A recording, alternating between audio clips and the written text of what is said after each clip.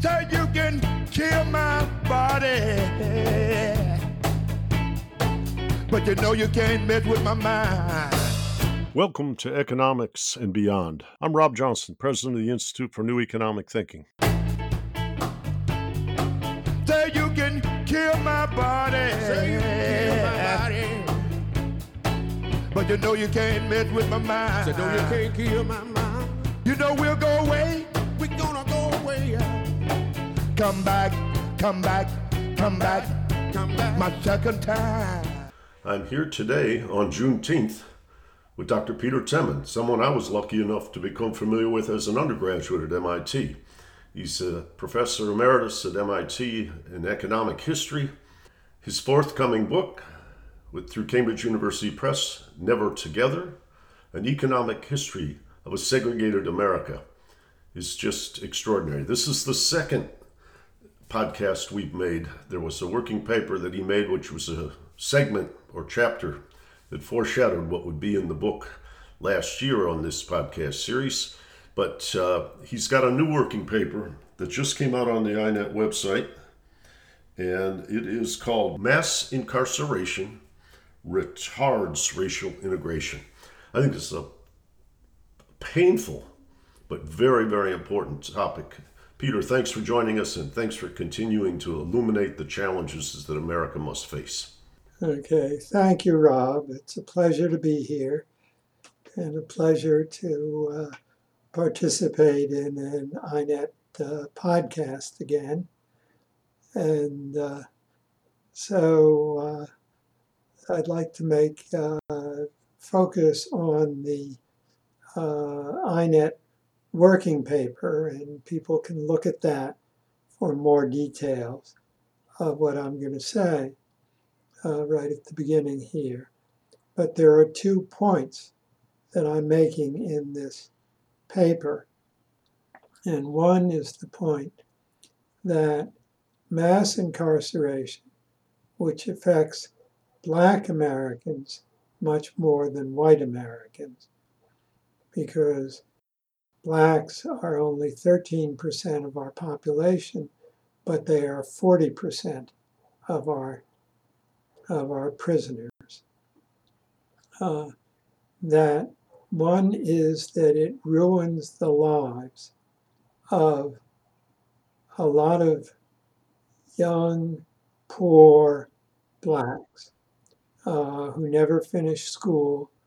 They are restricted in what they can earn as an adult, taken back into their families, but really and often don't have any families there for that. So that's the effect on the Blacks.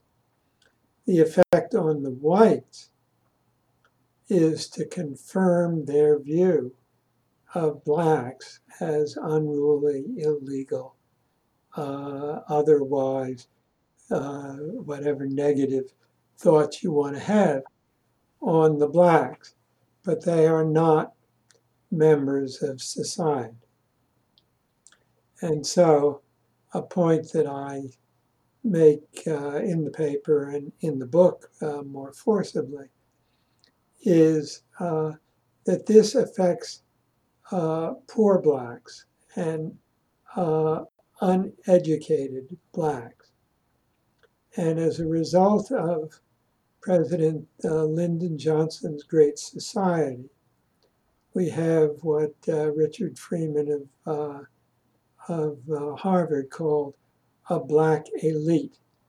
That is to say, Black people who have gone through school, often quite good schools, have done well, and then have professional jobs of one sort or another, who are accepted into this kind of dominant life and can earn money and so on. And so that there is this kind of ambiguity that if you are a prominent, educated Black, you are accepted, but if you are an uneducated black male in prison or having been released from prison, you are dirt. And so not accepted into society. So it's both a race issue and it's also a class issue, that this affects not the entire black population, but it affects the uneducated black population. So I think it's fine that the Koch brothers, it's not the Koch brothers anymore, it's Charles Koch, are supporting education, but I haven't seen any evidence of it yet. I mean, I've seen, in First Step Act, but the court just restricted the access of uh, the First Step Act, and there has not been a second step, either in an act or in state organizations or things. You would think that would be a perfect thing to start on, because that was passed in the Trump administration.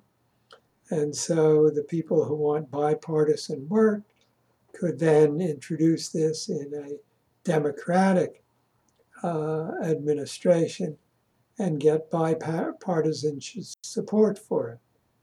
But I don't see Charles Koch making that statement, and if he should, I would welcome it. Now, there are a number of things that I would say are quite mysterious in reading your working paper. I remember a quote where Glenn Lowry said, well, the intensity of this prison industrial system and so forth is going up, and incarceration rates are going up, even as crime rates are going down. Tell us a little bit about the history.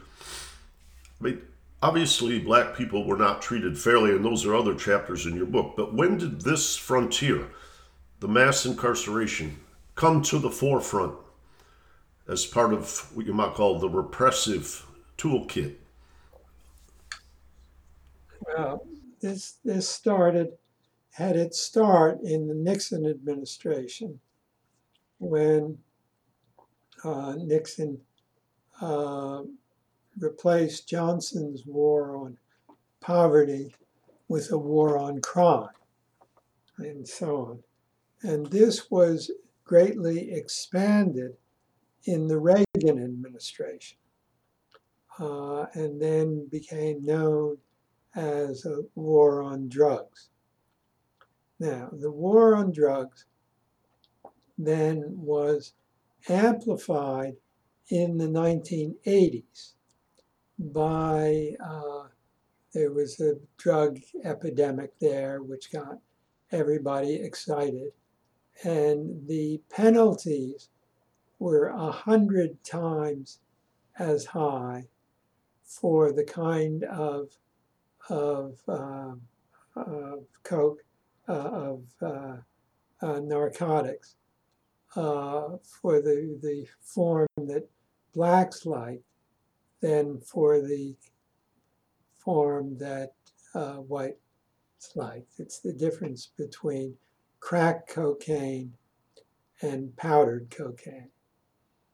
And so that led to this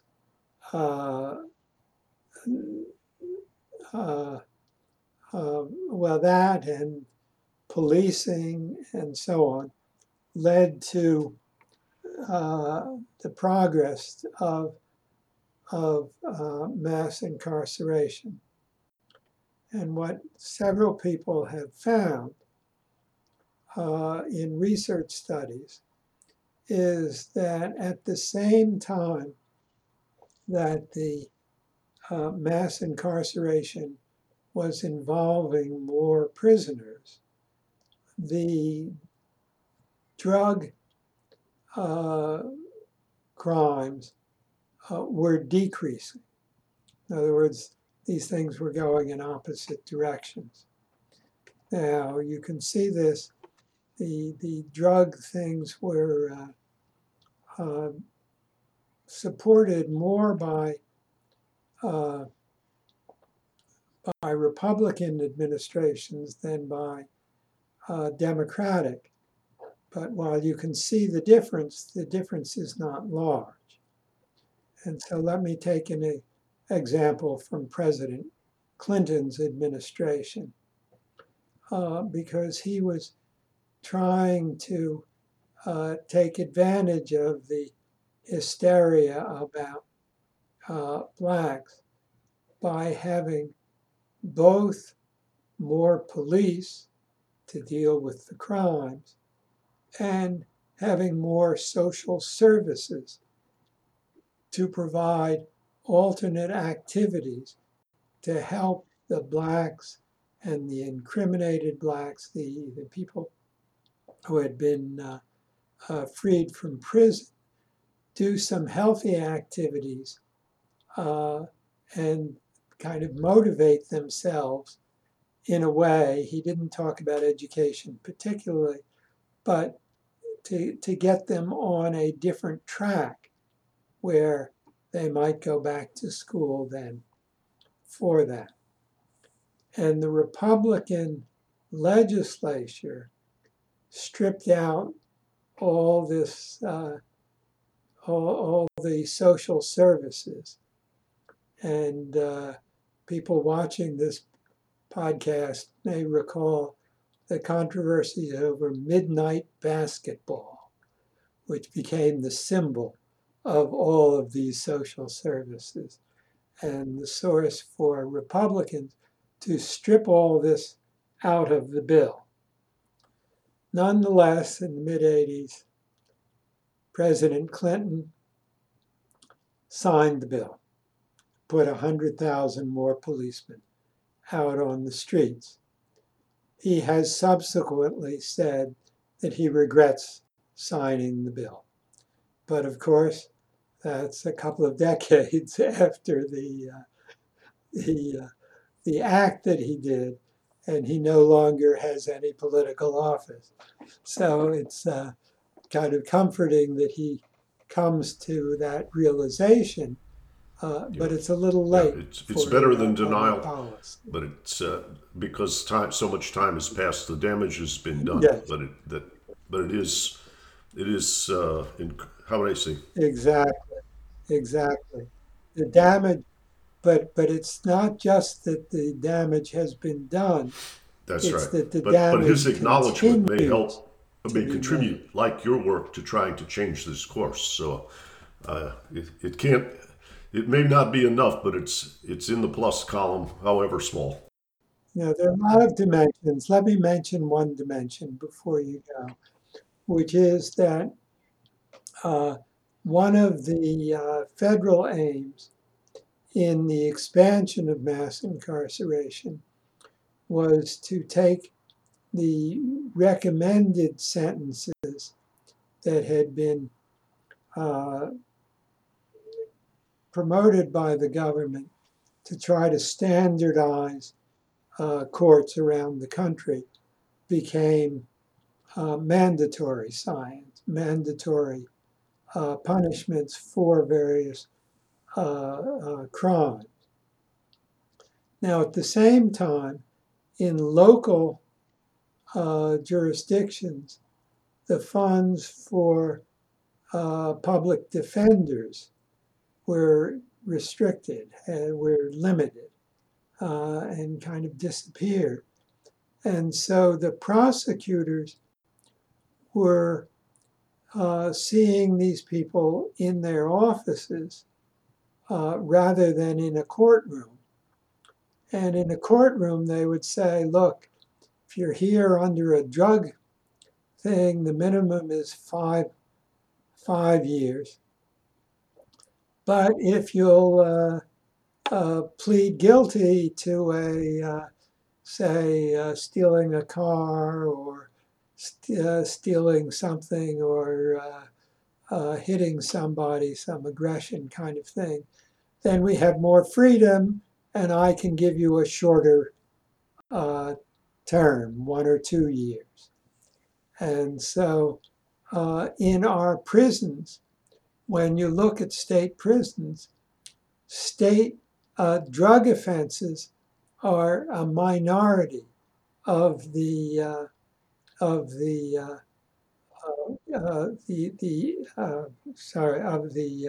crimes that they're in for. But this is the result of the minimum sentences and the prosecutors getting more influence than the courts. One of the things that is mentioned in your working paper is what you might call militarization of law enforcement and the discipline in the prisons. Is this start as people return from Vietnam, or is this more a little bit later in time? But tell us a little bit about what that change in the nature of both law enforcement and prison administration implies. Yes, this has been going on for a long time, and I'm not. I think in the book the timing is explained in more detail. That after the Vietnam War, when the United States Army had less to do, then they had all this equipment. And of course, the Army would like to have new equipment. So they wanted to get rid of the old equipment. And so they offered it free to police departments. And the police department said, oh, sure, we're happy to have that. And so on. Now, what neither of them seemed to be aware of was that having all of this military equipment would require policemen to be trained in the use of this equipment. And that, in turn, would change their attitudes, that instead of being on the side of the people on the street, they were like military invaders coming in on an enemy. And so it tended to spread the police being very hostile to the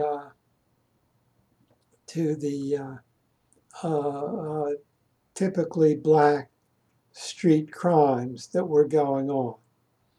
And so, if you recall the original,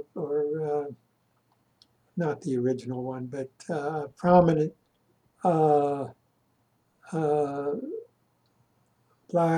fellow who was about to go to college, I'm blocking on his name at the moment, in a suburb of St. Louis, for that.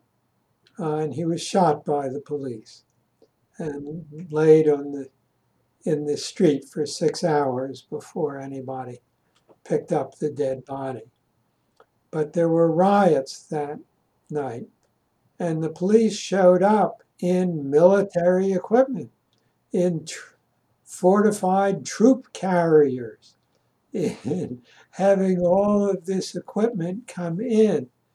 And it really did look like a wartime invasion of this suburb of society, except that all the weapons were on the police side and there were peaceful demonstrations on the other side.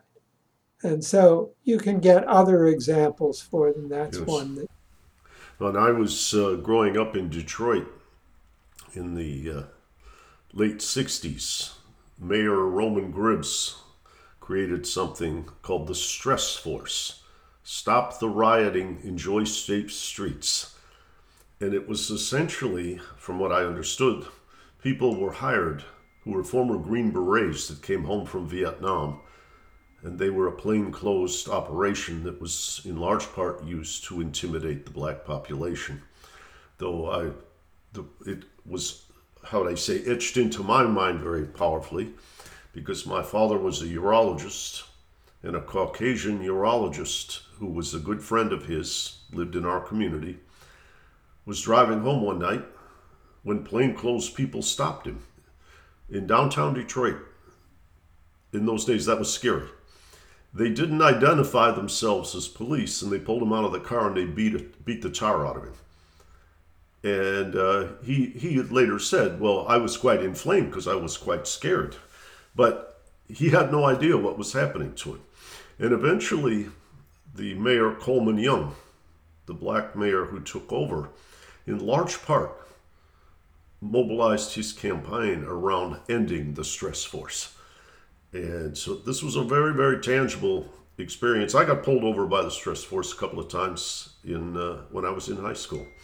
And how would I put it? I wasn't under their zoom lens. It was the black population that was.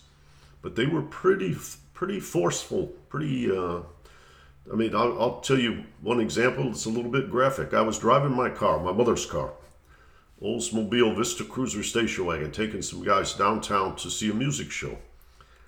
And a guy in a Volkswagen said, pull over. And he's a plainclothes guy in a Volkswagen. He put a badge out the window, his partner did, out the passenger front window. And one of my friends in the back was a smart aleck, and he said, where'd you get that, in a Cracker Jack box?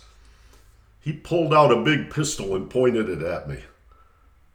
I have not had a gun pointed at me again in my life. But so this was the kind of things you're talking about. I guess a lot of the urban black population, those who rose up in the 67 riots and others, had experienced a great deal of, even at that time. But it seems like it's only accelerated since the late 1960s. And I thought it was a very haunting experience. Yes, and I think that's right, and that's a good example because that doesn't make the news, but it affects very much the way people's lives are lived. To be harassed one way or another by the police. And there's a lot of research on this, and people say, that it's not so bad, but it is clearly racially done and racially determined, that they're much more likely to hit people with dark skins, people with light skins. Although your last example suggests if you have teenagers in your car, you may be liable to be pulled over and terrorized, independent of the color. So that it affects there.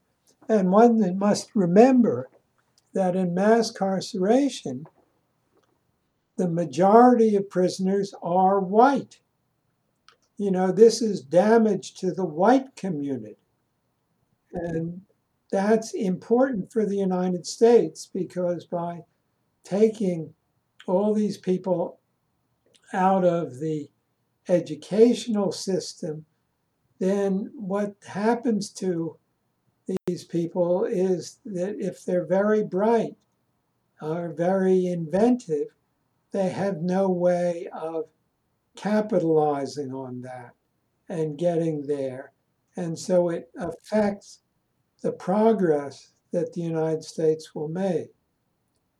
But disproportionately, almost half of the prisoners are Black, even though Blacks are less than 1/6 of the population. And so it's much more proportionally set for Blacks. But mass incarceration is affecting the future of America by taking all these people out of the labor force.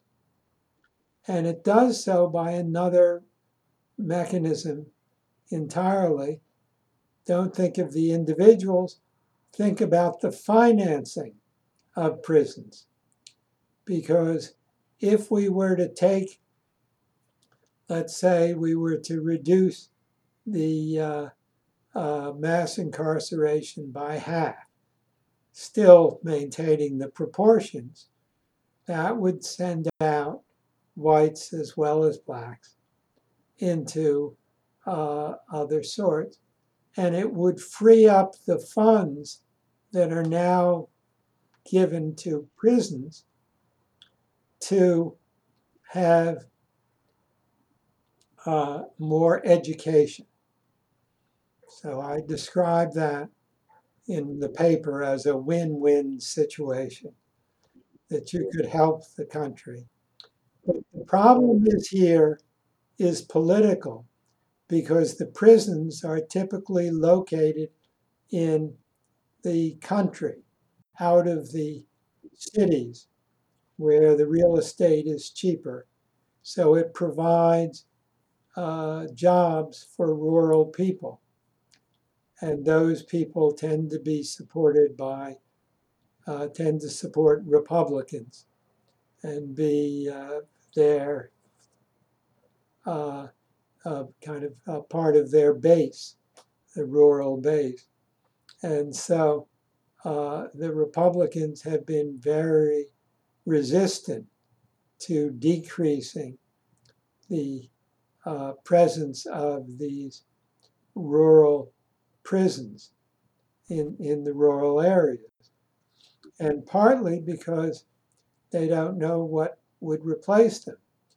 Now, President Biden has suggested that getting the internet to be a national phenomenon rather than an urban phenomenon, and getting hi-fi and fast hi-fi available in the rural areas would provide an avenue for other activities to go on. And one of the lessons of the pandemic is that people can work from afar over the internet if they have access to it. And so if they were to do this, to allow Biden's infrastructure plan to get through, it might decrease the importance of all of these prisons in these rural areas. And so they are opposed to the infrastructure plan as well. That seems far removed from mass incarceration. Yes. Well, there were a number of thoughts that came to mind as I was reading your working paper based on you joined me in 2016 at the Detroit conference that INET did. And as I was researching for that, I met a woman from University of Michigan who unfortunately couldn't attend the conference, but she helped me with lots of issues. Her name is Heather Ann Thompson.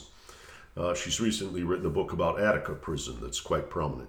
But Heather Ann Thompson showed me some of her work. And you were talking about the win-win situation of more money liberated for education, people out of the prison. But there's a third dimension that I heard from her. She studied what happened to the performance of children in Detroit public schools when the acceleration of their fathers being put in jail took place.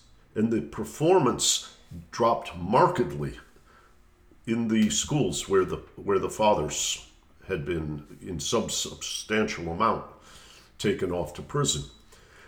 She also spoke a great deal about the state politics that you referred to. She taught me that when there was a census in Michigan, the men from Detroit, both men and women, who had committed or been convicted of felonies, I don't know whether they committed them, they had been convicted of felonies, they are not allowed to vote. But for the census, they weren't counted at where their home and residence was. They were counted as population where they were in prison outstate, which strengthened the out-of-city, outstate Republican Party relative to the Democratic Party in the state legislature. And there was a lot of outrage about that in and around the time of the Detroit bankruptcy, where the out-of-city state legislature was trying to play a very aggressive role in the restructuring of the city of Detroit. And so you're correct. And that's exactly what's going on. And so the census is also involved in this by that ruling, which is now quite an old ruling of where these people are given as living. And so that accentuates the political problem. In your working paper at the end, after the references, are a number of graphical exhibits of various different facets.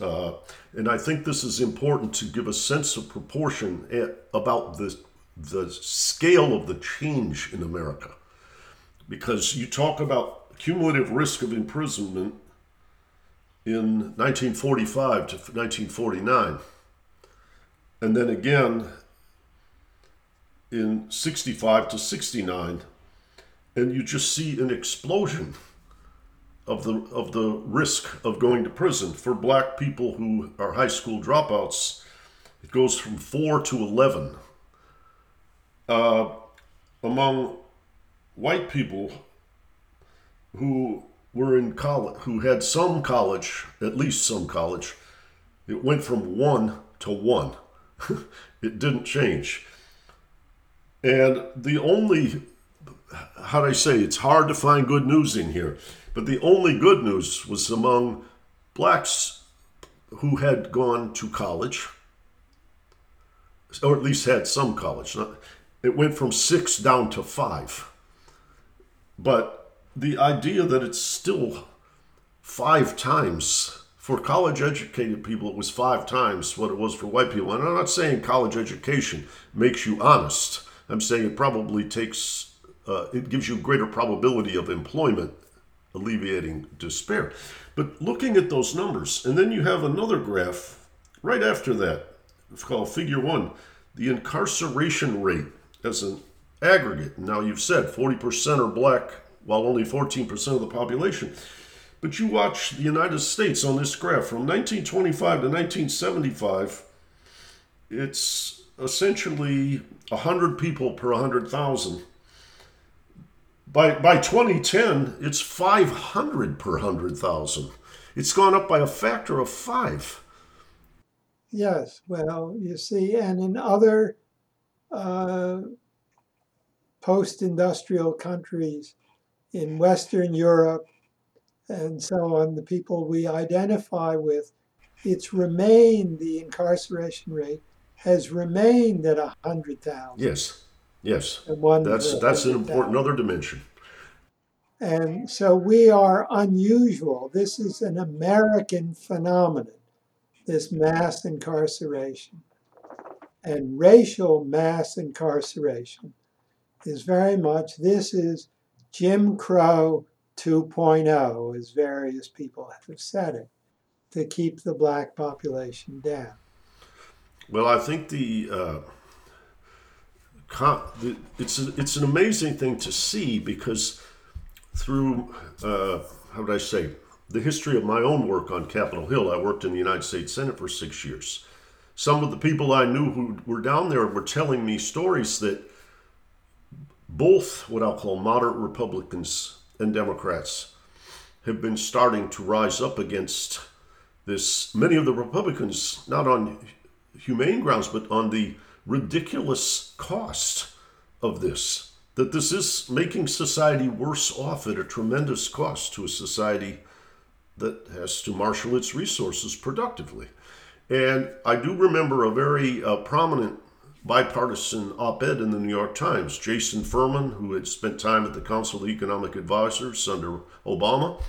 And on the other side was Doug Holtzaken, who was a student of Alan Blinder's, but very involved in the Republican Congressional Budget Office and so on. They co-authored an op-ed complaining about this. I've heard more recently that some of the Koch brothers Foundation and others have been very involved in trying to change this course, because first of all, the waste of money, and the secondly, what you call the lose-lose situation needs to be reversed.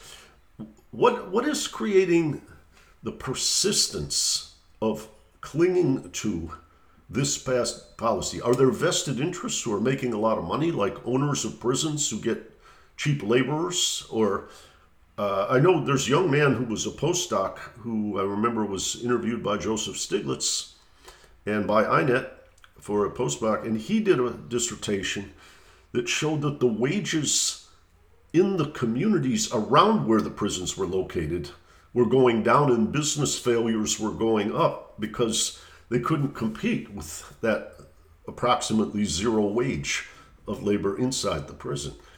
So there's all kinds of negative side effects, but my question to you is, where is the resistance to the constructive change that you make, what you might call obvious in this working paper? Okay, well, the resistance comes from several different directions. And one direction is just, if you've been doing it for a while, it's hard to change. We all know that. We get into habits. And so the police, as we've talked before, are in the habit. The public defenders, the prosecutorial lawyers are in this, and so on. And the budgets are in this. Okay. Second thing is there is a growth of private prisons. Private prisons are more, they only have about 10% of the American prisoners. But of course, we have so many prisoners, that's still substantial. And they're more in housing immigrants than housing native-born Black people. But they're there, and they send lobbyists to Congress saying, you know, give us more resources, 10 more people there, and so on. So just as lobbyists for other things go along. A third thing is this geography. And as you say, there are a lot of problems with rural America, and the prisons have ambiguous effects. Nonetheless, they do provide a lot of support for people to stay in those rural areas.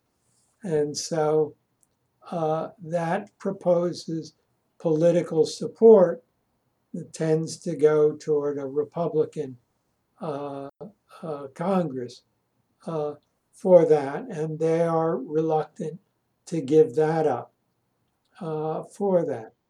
And then, of course, finally, the things that we've said, this has been going on for half a century.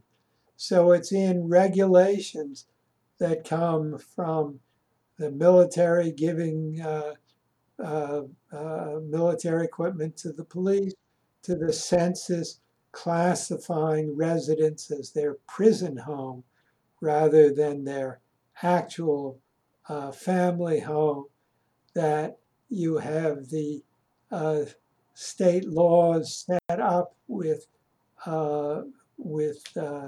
minimum sentences for some effects, and that gives rise to this out-of-court settlement process, and so on. So there are just lots and lots and lots of ways in which the given structure, and this leads us back to the first thing I said, which is you've done this for half a century, it's very hard to get you out of this for that. Now, in the paper, I argue you don't have to go back to the whole way. There's a model underneath the paper, and it suggests strongly that if you go back to a middle course that is in there where the laws are less severe, that then the progress of the legal system would get you eventually back to our original level. That will take time, and that's a legal effort, so that I think at the moment, the most promising change would be to have follow the First Step Act, or the act under President Obama, to try to equalize the penalties for crack cocaine and powder cocaine. And then the First Step Act under Trump to try to alleviate some of this is the way to go.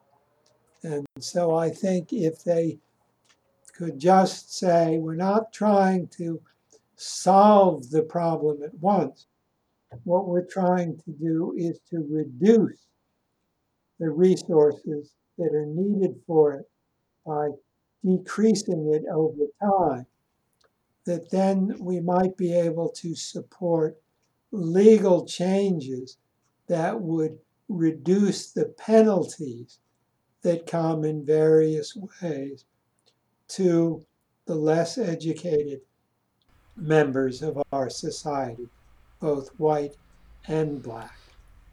And I think there's another dimension in what you talk, the win-win of coming out of funding prisons and redirecting the money to education.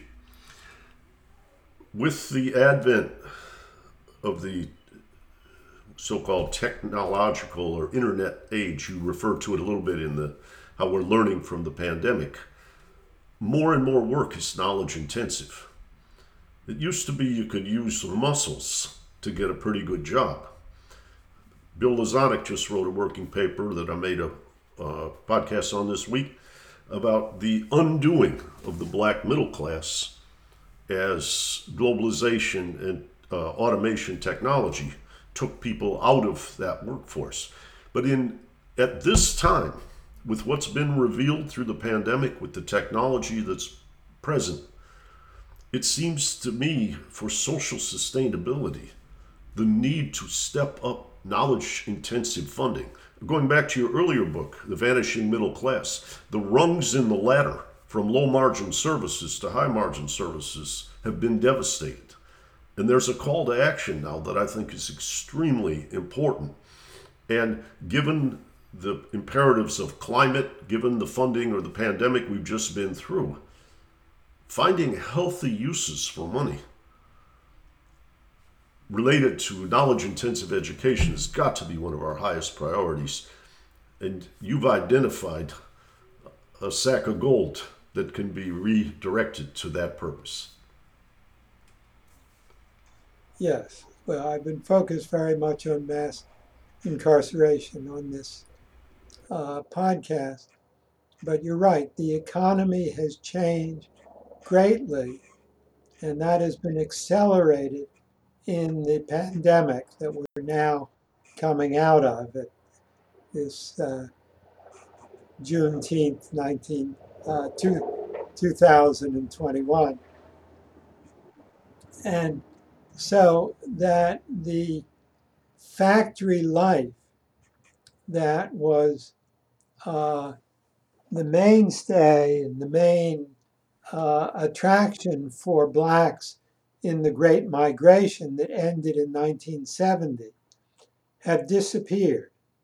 They started disappearing starting in the 1970s as automation came in. And that has continued for a half a century, very much the same half century that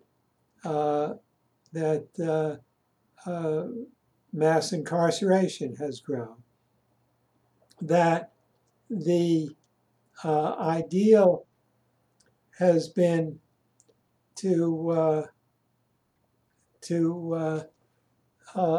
that what you need to get a decent job in the new economy is more education.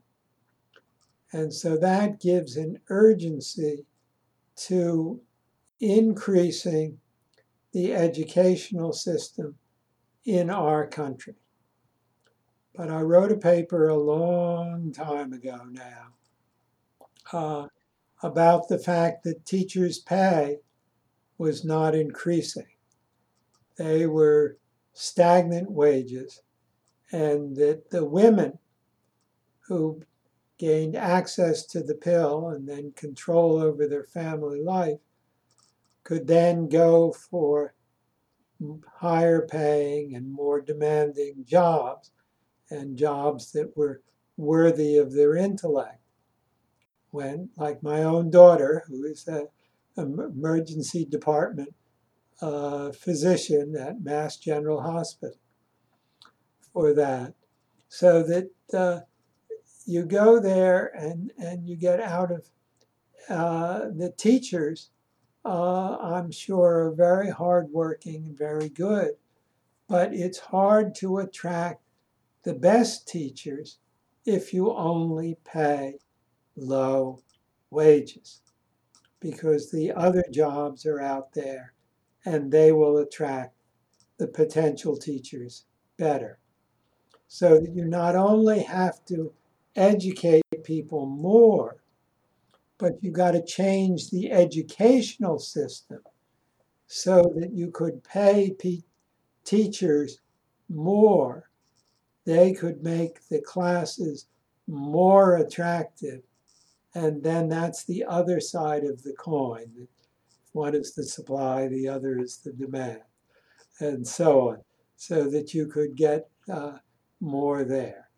But you are exactly right that the change in the economy makes all of these issues more stark and more important. Yes. Than they I were mentioned before. Heather Ann Townsend's work about how Detroit, when the fathers were put in jail, the children's performance dropped. I forgot one dimension, which resonates with what you just said, because you get to a place where the teachers are being judged on the kids' performance on standardized tests. And when the fathers go to jail and the traumas come from things beyond their control, the high quality teachers vacate the areas that are traumatized. So you have a supply shock that's induced by the incarceration of mothers or fathers. And so there's a whole lot of damage going on in this realm that you explore. And I find it very important and very illuminating. I wanted to conclude by saying that in almost every realm, I've always learned a great deal from you, starting as an undergraduate, knowing you through Tom Ferguson, looking at your work on the 1930s. One of the things that makes a great scholar is knowing what questions to choose. And I don't know what it is that's inside your heart, but I recently have been I've been taking a course, an adult education course at the Union Theological Seminary.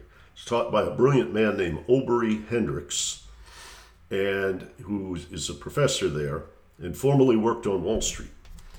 And it's called The Kingdom of God and Political Economy. And the person who keeps coming back to what to do is Martin Luther King Jr.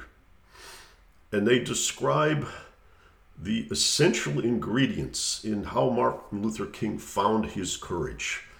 They talk about he cultivated a certain love and a certain righteousness and a certain courage, and what he called from the Hebrew Bible Hesed, a deep love. And he, meaning Dr. Hendricks, shared with us pieces that he'd written, that Dr. King obviously was subject to an awful lot of danger, physical danger, and was ultimately murdered.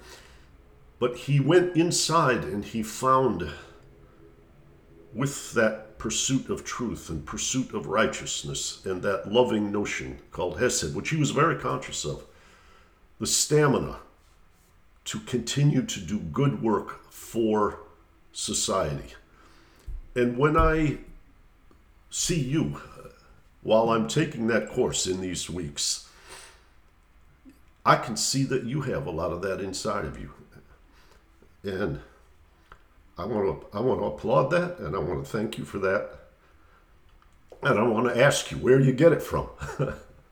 Thank you. I think I get it, and I think my mother was very invested. I grew up in Philadelphia, in Germantown, and my mother established a group called Public Education in PEPEP in public education in Philadelphia, Pennsylvania, and which my brother ran in some years. And so after her death. And so education has been a center of my life through that, going through. And the importance of education has been proclaimed, and that's, of course, we can do all these things and say we're great doing them, but it comes basically from my family coming in, and then what I chose was to be a college professor, to be an economic historian, which I've enjoyed very much. And so I have gone through it that way.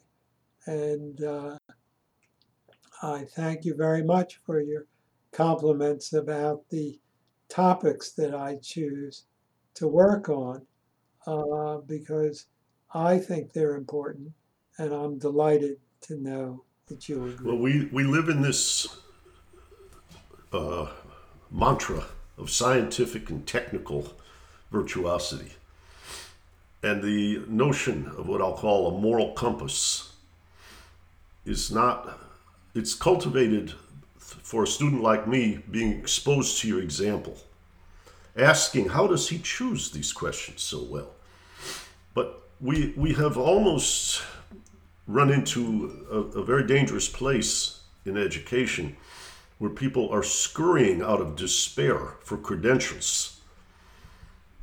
And you certainly have taught, like what I learned from you and from Tom about the 1930s, as I became a financial investor trying to understand, as George Soros once said to me, I don't hire security analysts, I hire insecurity analysts, understanding the turbulence and the transitions and the failures that are building up pressure. And so I learned things that were vocationally important, but I learned them while, what you might call, the magnet of my curiosity was that moral and ethical compass. And I think that, what you might call positive externality, was even better than the substance of the argument. So I hope my Young Scholars Initiative will continue to follow your work.